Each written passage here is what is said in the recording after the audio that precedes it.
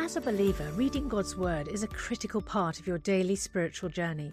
And because it's so important, we've created a unique new resource to help you immerse yourself in biblical truth and open your eyes to all God's Word has for you. It's a free PDF download called The Word 1-to-1 that takes you on a guided journey through John chapter 1. With biblical text and short commentary, each page provides insights that will strengthen your faith in an easy-to-read guided format. There's truly no other resource like this. Download your free PDF copy today at premierinsight.org/resources. That's premierinsight.org/resources.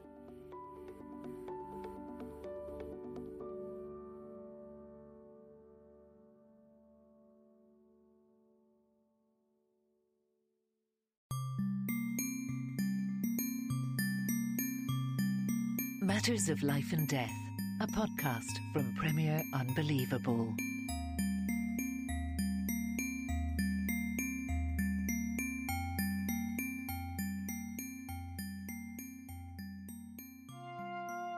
Well, hello and welcome to another episode of Matters of Life and Death. As always, I'm Tim Wyatt and I'm joined by my dad, John Wyatt. Hi, Dad. Hi, Tim.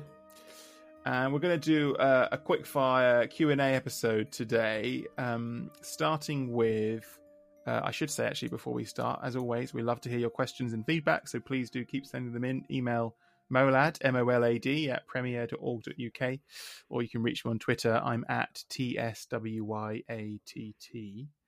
Our first question today comes from an unnamed listener who says, how should we think about, as Christians, about alternative health? Is it all quackery, and should there be a Christian presumption towards Western/scientific medicine, or is it actually fine to also be interested in alternative medicine? Go. Yeah. Yeah, interesting, controversial stuff. I mean, you won't be surprised to hear that my mainstream approach is to say that I'm a supporter of scientific medicine, sometimes called allopathic medicine. In other words, we try to understand what the mechanisms of disease are, and we then try to oppose those mechanisms in order to restore things back and bring healing. So allopathic medicine is immediately distinguished from homeopathic medicine. And homeopathic medicine is based on this theory that actually you should stimulate the symptoms of disease, but you do it with unbelievably submicroscopically amounts of the of something which actually stimulates the same symptoms. So that's the fundamental theory behind homeopathy. And it's got a long history, homeopathic medicine, going back hundreds of years. And it's still popular. I mean, it would be certainly one example of alternative medicine. So I think it's really important to understand that alternative medicine is a kind of ragbag term which covers a huge number of completely different things. So it's probably not very helpful to put them all together. But homeopathy would be one example. A whole number of clinical trials have been carried out to try to ascertain whether or not homeopathic medicine is helpful or not. And I'm not an expert in this area, but although there have been some trials that have shown benefit, overall it's been very difficult to demonstrate a convincing effect of homeopathic medicine. Whereas, for instance, there are homeopathic vaccines which have been tried, to help to prevent infections and so on. But if you compare those with the traditional vaccines, and, we've talked at length previously about the COVID vaccines, they have repeatedly demonstrated an incredibly powerful effect in terms of reducing death and severe disease from the virus infection. So I think it's hard to demonstrate efficacy. Having said that, homeopathic medicine continues to be really quite popular. And I think there's not much doubt that part of that is the difference in experience of going to see your GP compared with going to see a private homeopathic practitioner. And this is generally true for all alternative medicine specialists. I'm afraid the experience of going to see your GP, particularly with a relatively minor problem, such as backache or fatigue or some other medically minor problem, I'm afraid the experience of going to see the GP can be pretty unsatisfying. You're allowed 10 minutes if you're lucky. The GP is often very distracted, spends most of the time staring at the screen, trying to find your records. And after 10 minutes, you're told, time to go. If you're not better in a few weeks' time, contact me again. If you compare that with going to see a private homeopathic practitioner, they could easily spend 1 to 2 hours taking a history, inquiring into every possible aspect of your feelings and your experiences so far and your symptoms, and then giving a very detailed discussion of what the source of those different symptoms are, followed by providing a prescription. And you can see that very experience many people found beneficial and valuable, just to have someone to talk to, someone who listens, someone who's interested, someone who appears to know something about what they're talking about. So that's even though true they for actually many. don't, and their prescription won't work. Well, it's often it's the experience, it's the whole thing, isn't it, of being listened to, and the fact that this thing may in fact be a placebo. I mean, there's quite a lot of evidence that placebos work. Placebos actually make the symptoms get better if you believe in them. But can it be ethical for the doctor to sell you, at cost? This is not provided under any kind of, NHS or, state insurance plan, to sell you what is effectively a sugar pill or a vial of water, which has been diluted so much that there is literally on an atomic level no active ingredient remaining. Even if we're aware that it might have some placebo benefit, is that an ethical thing to do? Well, this is where the controversy comes in, and I think it all depends what you say. It's clearly wrong and unethical to mislead people. But that doesn't mean to say that there isn't a place where doctors can give a prescription which is effectively as a placebo. I mean, I've done that in the past in my medical career. What I don't say to the patient is that this contains a magic ingredient which is going to treat your problem. What I might say is that in my experience, some people have found that they feel better after taking this kind of treatment. I don't think that I'm trying to mislead in those circumstances. So go on to come back at me. It's interesting. I didn't know you'd done that. I thought there were. I thought there had been some kind of rules in the NHS about, in all seriousness, about not allowing, not offering what to be placebo treatments, even if there is evidence that it might actually help. But we can talk about that. Maybe a sideline. I guess one of the things I struggle with alternative medicine, things like homeopathy, or there's lots of other things. Lots of other people go for, what is it? Is it? I never remember. Is it chiropody or chiropractic? Chiropractic, manipulating the spine, which can apparently treat all other kinds of internal medical things, and things that maybe more blur the line between whether they're outright kind of woo quackery or scientifically rigorous medicine. There's a kind of grey area in between. You're right that a lot of it is about, it makes people feel better. They have a positive experience. It normally does no harm. What's wrong with it? But I do wonder, as Christians, do we not have a duty to kind of live in the truth and seek to uphold and perpetuate with our pounds and pence that we spend, institutions and cultures and movements which actually are grounded in the truth of the world that's created as it is. And for all its flaws, scientific modern medicine is constantly striving to test itself against the world as it actually is and say, does this thing actually help people get better? And there are lots of examples where, doctors have been doing things for hundreds of years, and then they've gradually over time realized this actually doesn't help. This is actually a waste of our time. We're letting our patients down by spending time, whether it's bloodletting or whatever else. We've been doing this for years, but it doesn't work. And to their credit, they've abandoned that and they've moved on and found there's a sense of progress towards trying to understand human beings better and how we can make them better. Whereas it feels like a lot of alternative medicine is about how can we make the patient feel happier in themselves and feel like they've been listened to and that I care about them. And the fact that I'm actually doing something I know has no meaningful benefit is a kind of, lesser concern. And that just feels, I feel uncomfortable about that.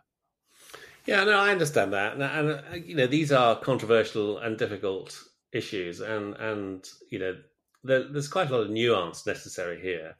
So one thing to point out is that we've talked before about the fact that a Christian understanding of humanity sees us as having physical, psychological, relational, and spiritual aspects. And that also applies to our diseases. So even if I have, say, an infection, which is due to microbes multiplying in my tissue, there are physical processes going on, but that's also affecting me psychologically. The symptoms that I'm feeling of fatigue, of tiredness, whatever it is, pain and so on, these are deeply affected by psychological factors.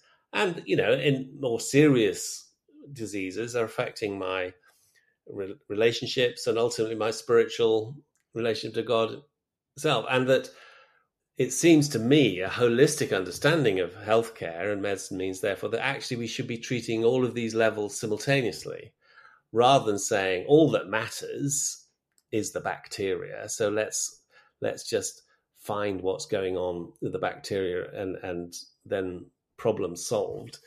Human beings are not as simple as that, and that often these psychological elements are very, very important. It's often the psychological elements are much more important than the actual physical disease processes.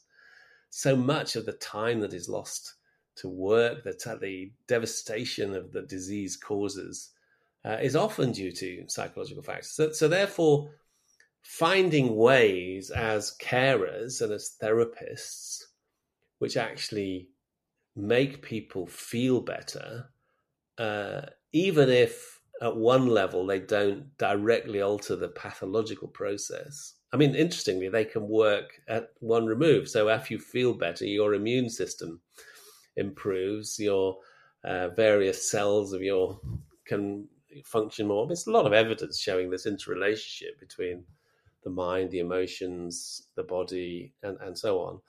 So I don't think it's as simplistic as saying that medicine should just focus on the physical. But I do think there's a strong principle that we mustn't mislead, that we are based on the truth. And so this is where I think one just can't make blanket statements about different kinds of alternative medicine. I mean, at one extreme, I know someone who is a Christian herbalist. She spent the whole of her life, researching herbs. She's qualified in herbal medicine. She's not medically qualified, but she sees people privately. She understands that if there are some things she can't treat, and she will refer on to a doctor for a second opinion or for review or so on. But there are other conditions where, she's the herbal traditions say that this particular herbs are effective, and they've never been, most of them haven't been submitted to a sort of really rigorous double-blind control trial. But I don't think that means that there's no place for this kind of herbal medicine. I think it it needs to be done within a framework of where people understand who they're seeing, they understand what the limitations are. But she is capable of spending an hour or more with an individual patient, giving them a great deal of attention. And even if the herbs that she gives actually don't have a great deal of direct action, the whole process of seeing the therapist may actually be extremely valuable. Yeah, okay. Couple of things to come back on there, I think, and come to mind. So I wholeheartedly agree that we don't want to get sucked into a kind of physicalism when it comes to medicine, and that absolutely we need to treat people as holistic, psychological, social, spiritual beings. But you can do that in the scientific Western tradition, right? That's why we have invented things like cognitive behavioral therapy and things like this, which don't have any impact on the atoms and molecules and viruses and bacteria going around my body, but we know can be profoundly transformative in healing for people. And likewise, with herbs, I'm aware that there is a really powerful chemotherapy drug that is fundamentally derived from compound found in yew tree clippings, right? So I've got no objection to whatever is being used to treat someone. It's not the stuff, that is going into the body, but it's about what the fundamental distinction seems to me between scientific medicine and alternative health is that scientific is not what they're doing, because a lot of the talking therapy you might receive from a psychiatrist is not going to be that different from sitting down with a crystal healer. But the difference is that the psychiatrist is working within a framework which says I'm open and willing to hold up my method of treatment to the external rigorous scrutiny of other experts who will test it against placebo and see if it works. And fundamentally, a herbalist, a crystal healer, a chiropractor, or a homeopath are not operating the same framework. They're not willing, and they won't accept that if we did study been found actually giving people who have a cold St. John's wort does literally nothing. The herbalists are not going to stop giving people St. John's wort, because that's not what they're trying to achieve. They don't care whether the science shows that it works or not. And that's the key difference. If the science showed that St. John's wort cured common colds, you'd start getting it prescribed from GPs, because they are agnostic about the thing they're prescribing. What they care about is the truth.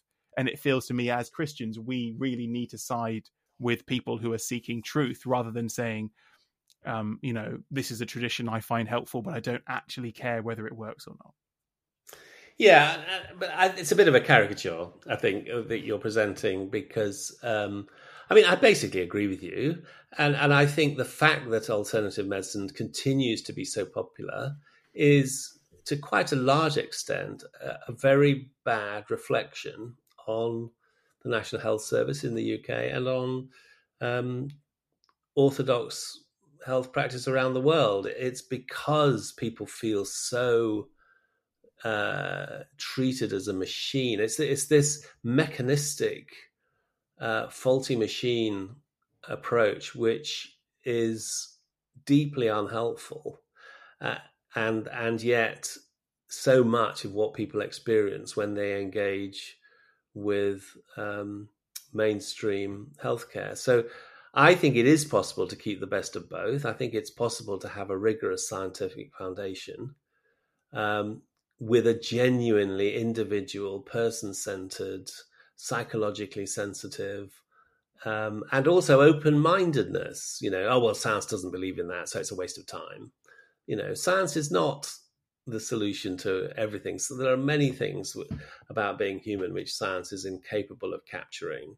And therefore, medicine is both an art as well as a science. At least I was trained in that way, and I still want to hold to it. I don't want to reduce it to a mechanistic approach to finding how the machine has gone faulty and mending it. I agree with that, and I certainly agree that it would be great to be able to integrate into traditional medicine a lot of the, as you say, the kind of person-centered, holistic nature of some alternative therapies. What I disagree actually quite strongly is I don't believe the reason alternative medicine exists is because mainstream scientific medicine is kind of overrun and lacking in warmth. I actually have a more pessimistic view of human nature, and I think alternative medicine will always exist, even if in a hypothetical universe we could triple funding for the NHS and give everyone their own personal GP at their beck and call. And I think that because it basically is the same reason why fake news and tabloid tittle tattle will also exist, is because human beings, prefer comforting, titillating stories about themselves and the world that scratch their itch, rather than the thin gruel of messy, truth. And, the reason that tabloid newspapers and clickbaity websites still exist is because they are feeding people what the people want. And that breaks my heart as a journalist who strives to do something a bit more, truthful and rigorous. But actually telling truthful stories about the world is dissatisfying. And people would prefer the kind of cheap, saccharine, sweet hit of tabloid news. And for the same reason, they will prefer the cheap, saccharine, sweet hit of a homeopath. And that's my fundamental conviction. Well, what a misanthrope you've become. All right, I think we should move on to another question. Yeah.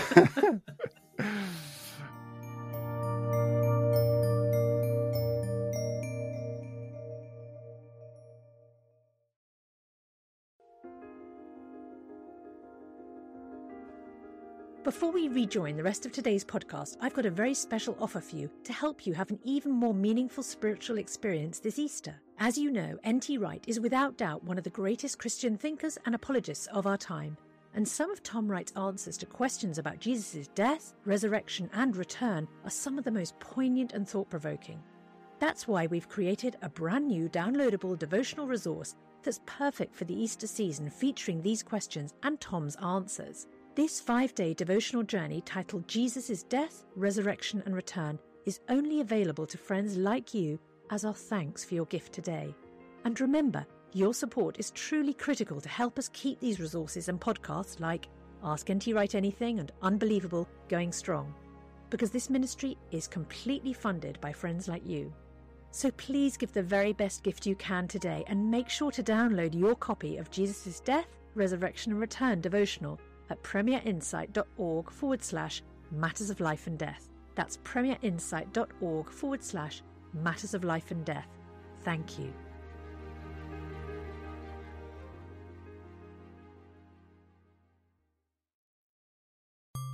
You're listening to Matters of Life and Death, a podcast from Premier Unbelievable.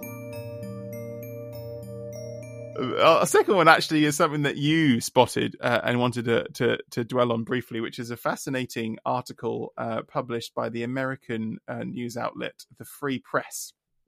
And it's entitled, "I Left Out the Full Truth to Get My Climate Change Paper Published," by a researcher called Patrick Brown. Do you want to briefly explain what he kind of admits in this piece, and then we'll take it from there? Yes, it's a fascinating thing that just came out just in early September by a guy called Patrick Brown, who's a climate scientist and clearly a highly regarded and prestigious one.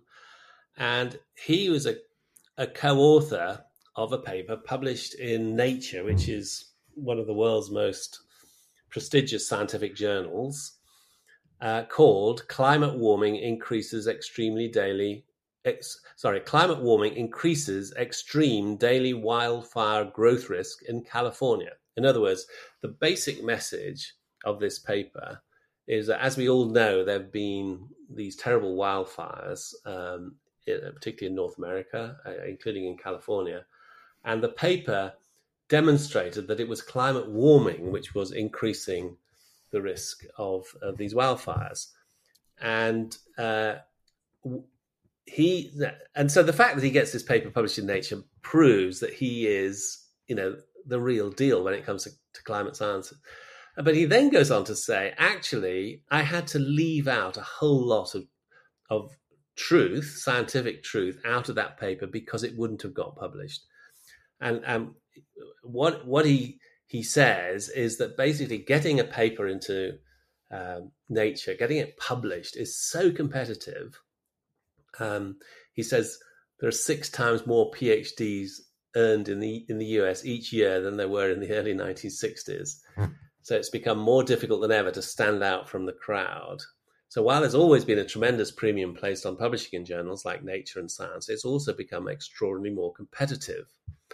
And he said it's the biases of the editors that that changed the way he wrote his paper. In other words, he left out a lot of other information. He says it is quite true that climate change does increase extreme wildfire behavior, but there are also other factors that can be just as more important, such as poor forest management and the increasing number of people who start wildfires. But we didn't bother in the paper to study the influence of these other factors because he knew he would be less likely to get the paper published. And I was just quite shocked, really, that he points out that he left out a lot of important and balancing information in order to get his paper published in Nature. And you know what, Dad? This actually leads on very nicely from my previous closing thought on our last part of the podcast, because the truth, as the scientists have discovered, is messy and complicated. And it is that, yes, climate change is making wildfires worse, but no, it's not the only factor.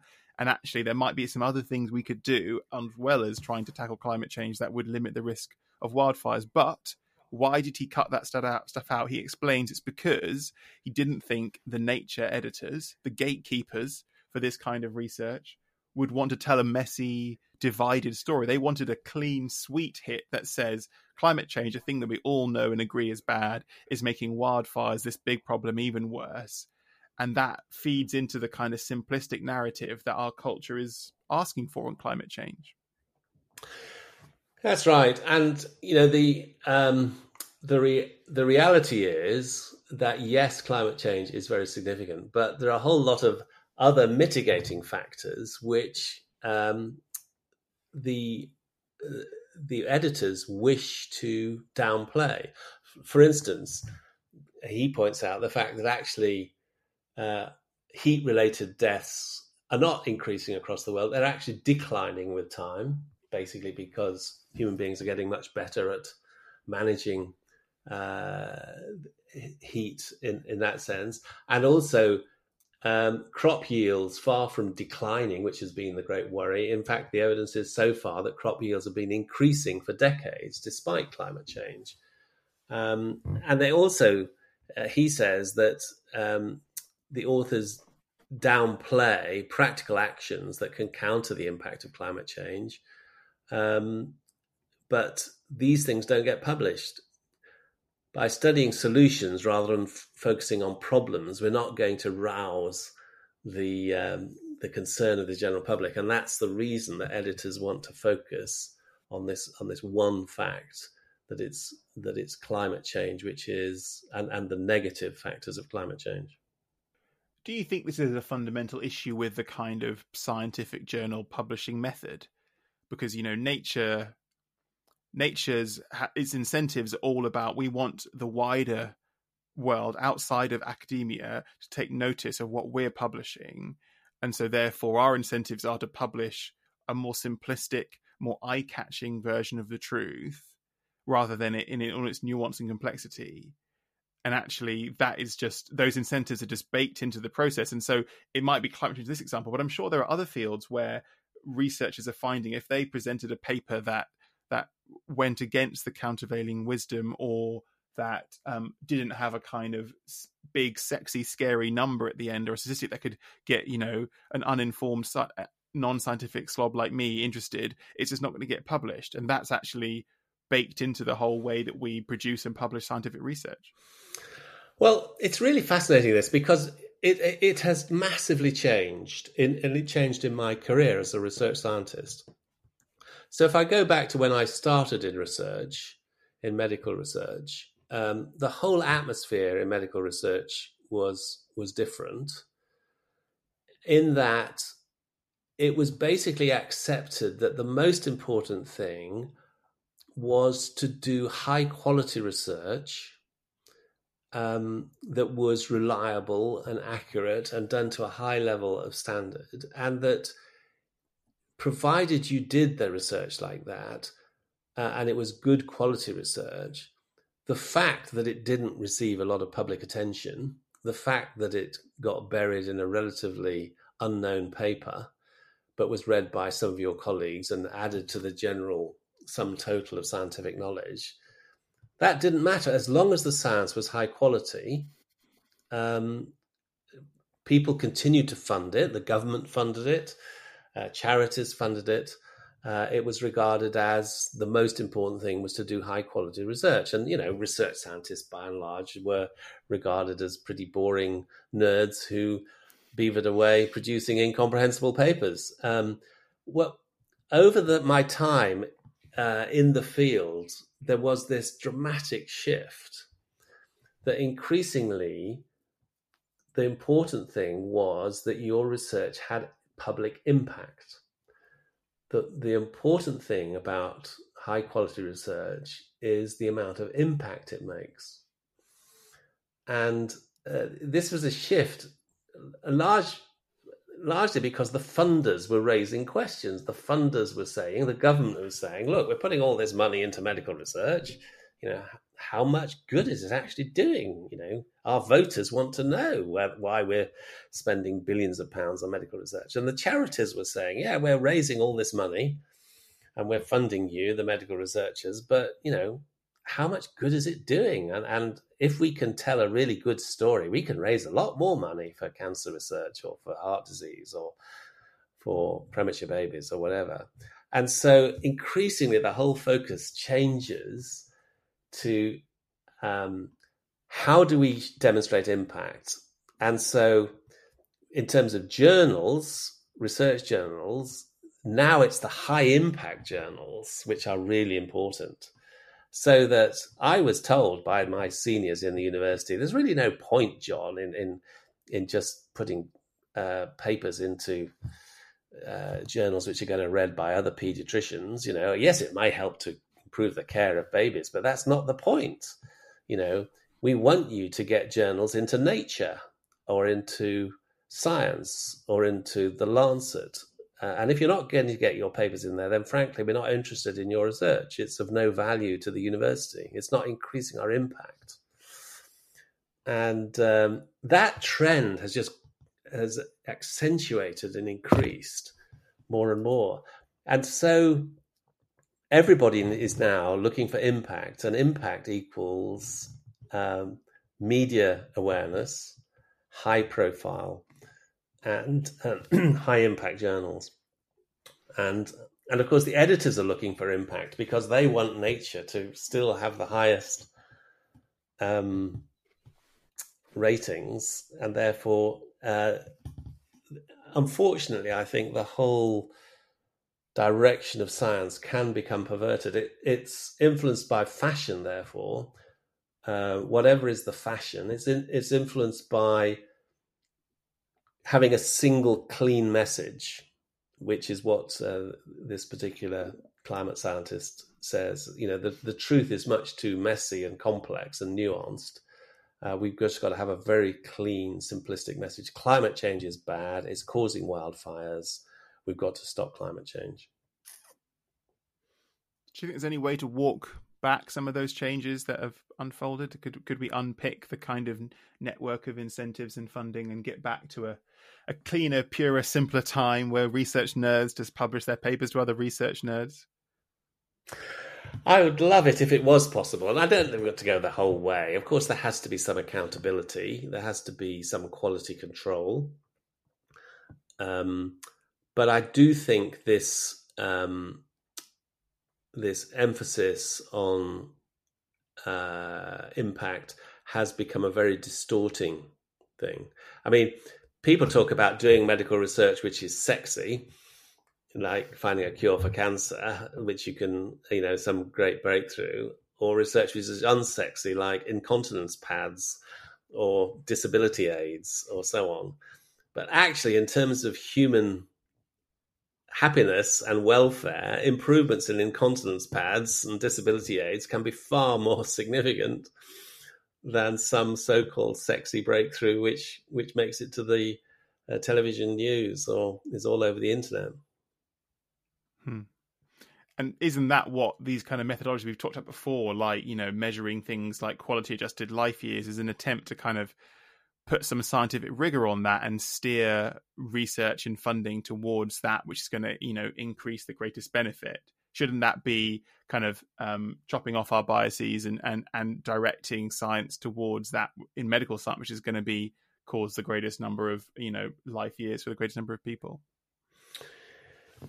Yeah, it's interesting, isn't it? So quality adjusted life years, you're right, is an attempt to do that, but actually it's a very distorted attempt. It brings its own problems because nobody ever died from incontinence, so actually it doesn't feature in your life years. It can be incredibly significant to you, but if it doesn't change your life expectancy, it's invisible as far as qualities go. So I think there are things called disability adjusted life years. There are various other attempts to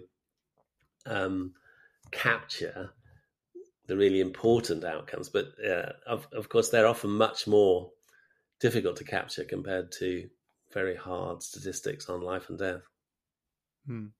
Just a final question then before we wrap this up. We've actually talked unintentionally quite a bit over the last few podcasts about kind of problems in the scientific method, controversies around research. Can we find truth through studies and the scientific method? There is some Christians maybe listening to this, maybe out there, who are kind of starting to lose faith in the whole enterprise. Would that be a mistake, or do you think actually it's right for us to be a bit skeptical, a little bit more cynical about, this great kind of temple of truth seeking that we're told the scientific establishment is? Well, I think because science is carried out by fallen, fallible, broken human beings, we shouldn't be surprised that it's therefore affected by these things like competition, like fashion, like failures in peer review and so on. Having said all that, I think I am completely convinced that the scientific method, when it is done properly, when it's done with integrity, when it's done with transparency, when it's done with accountability, is a fundamental good which fits with the Christian understanding of reality. We talked in a previous episode about creation, the idea of creation theology, that God has designed the creation in a way which is comprehensible, in a way which is non-capricious, which is ordered, which is law-like, so that we can understand them. So, as the great astronomer Kepler said, when I do my astronomy, I am thinking God's thoughts after him. So that idea of that to me is the heart of the true scientific method. And it's a gift that God has given us to unpick and understand the fundamental law-like nature of the universe. And that includes medicine and healthcare, the way the human body works. So the fundamental method, I feel, absolutely is right and fits with Christian thinking. But we've got to retain our critical faculties. We've got to, science can become an idol. It can become broken. It become distorted. And therefore we need to be thoughtful and critical and make sure that it's always being carried out to the highest scientific standards. Good. Well, I think that's probably enough on scientific journals for now. I'm sure we'll return to this topic in future episodes. Thanks everyone for listening. Please do carry on sending in your questions or kind of news stories you'd like us to respond and comment on. You can email us molad, MOLAD, @premier.org.uk, or you can reach me on Twitter. I'm at TSWYATT. Don't forget John's website, johnwyatt.com, full of interesting things to look at. And we'll be back with another episode next week. But until then, bye-bye.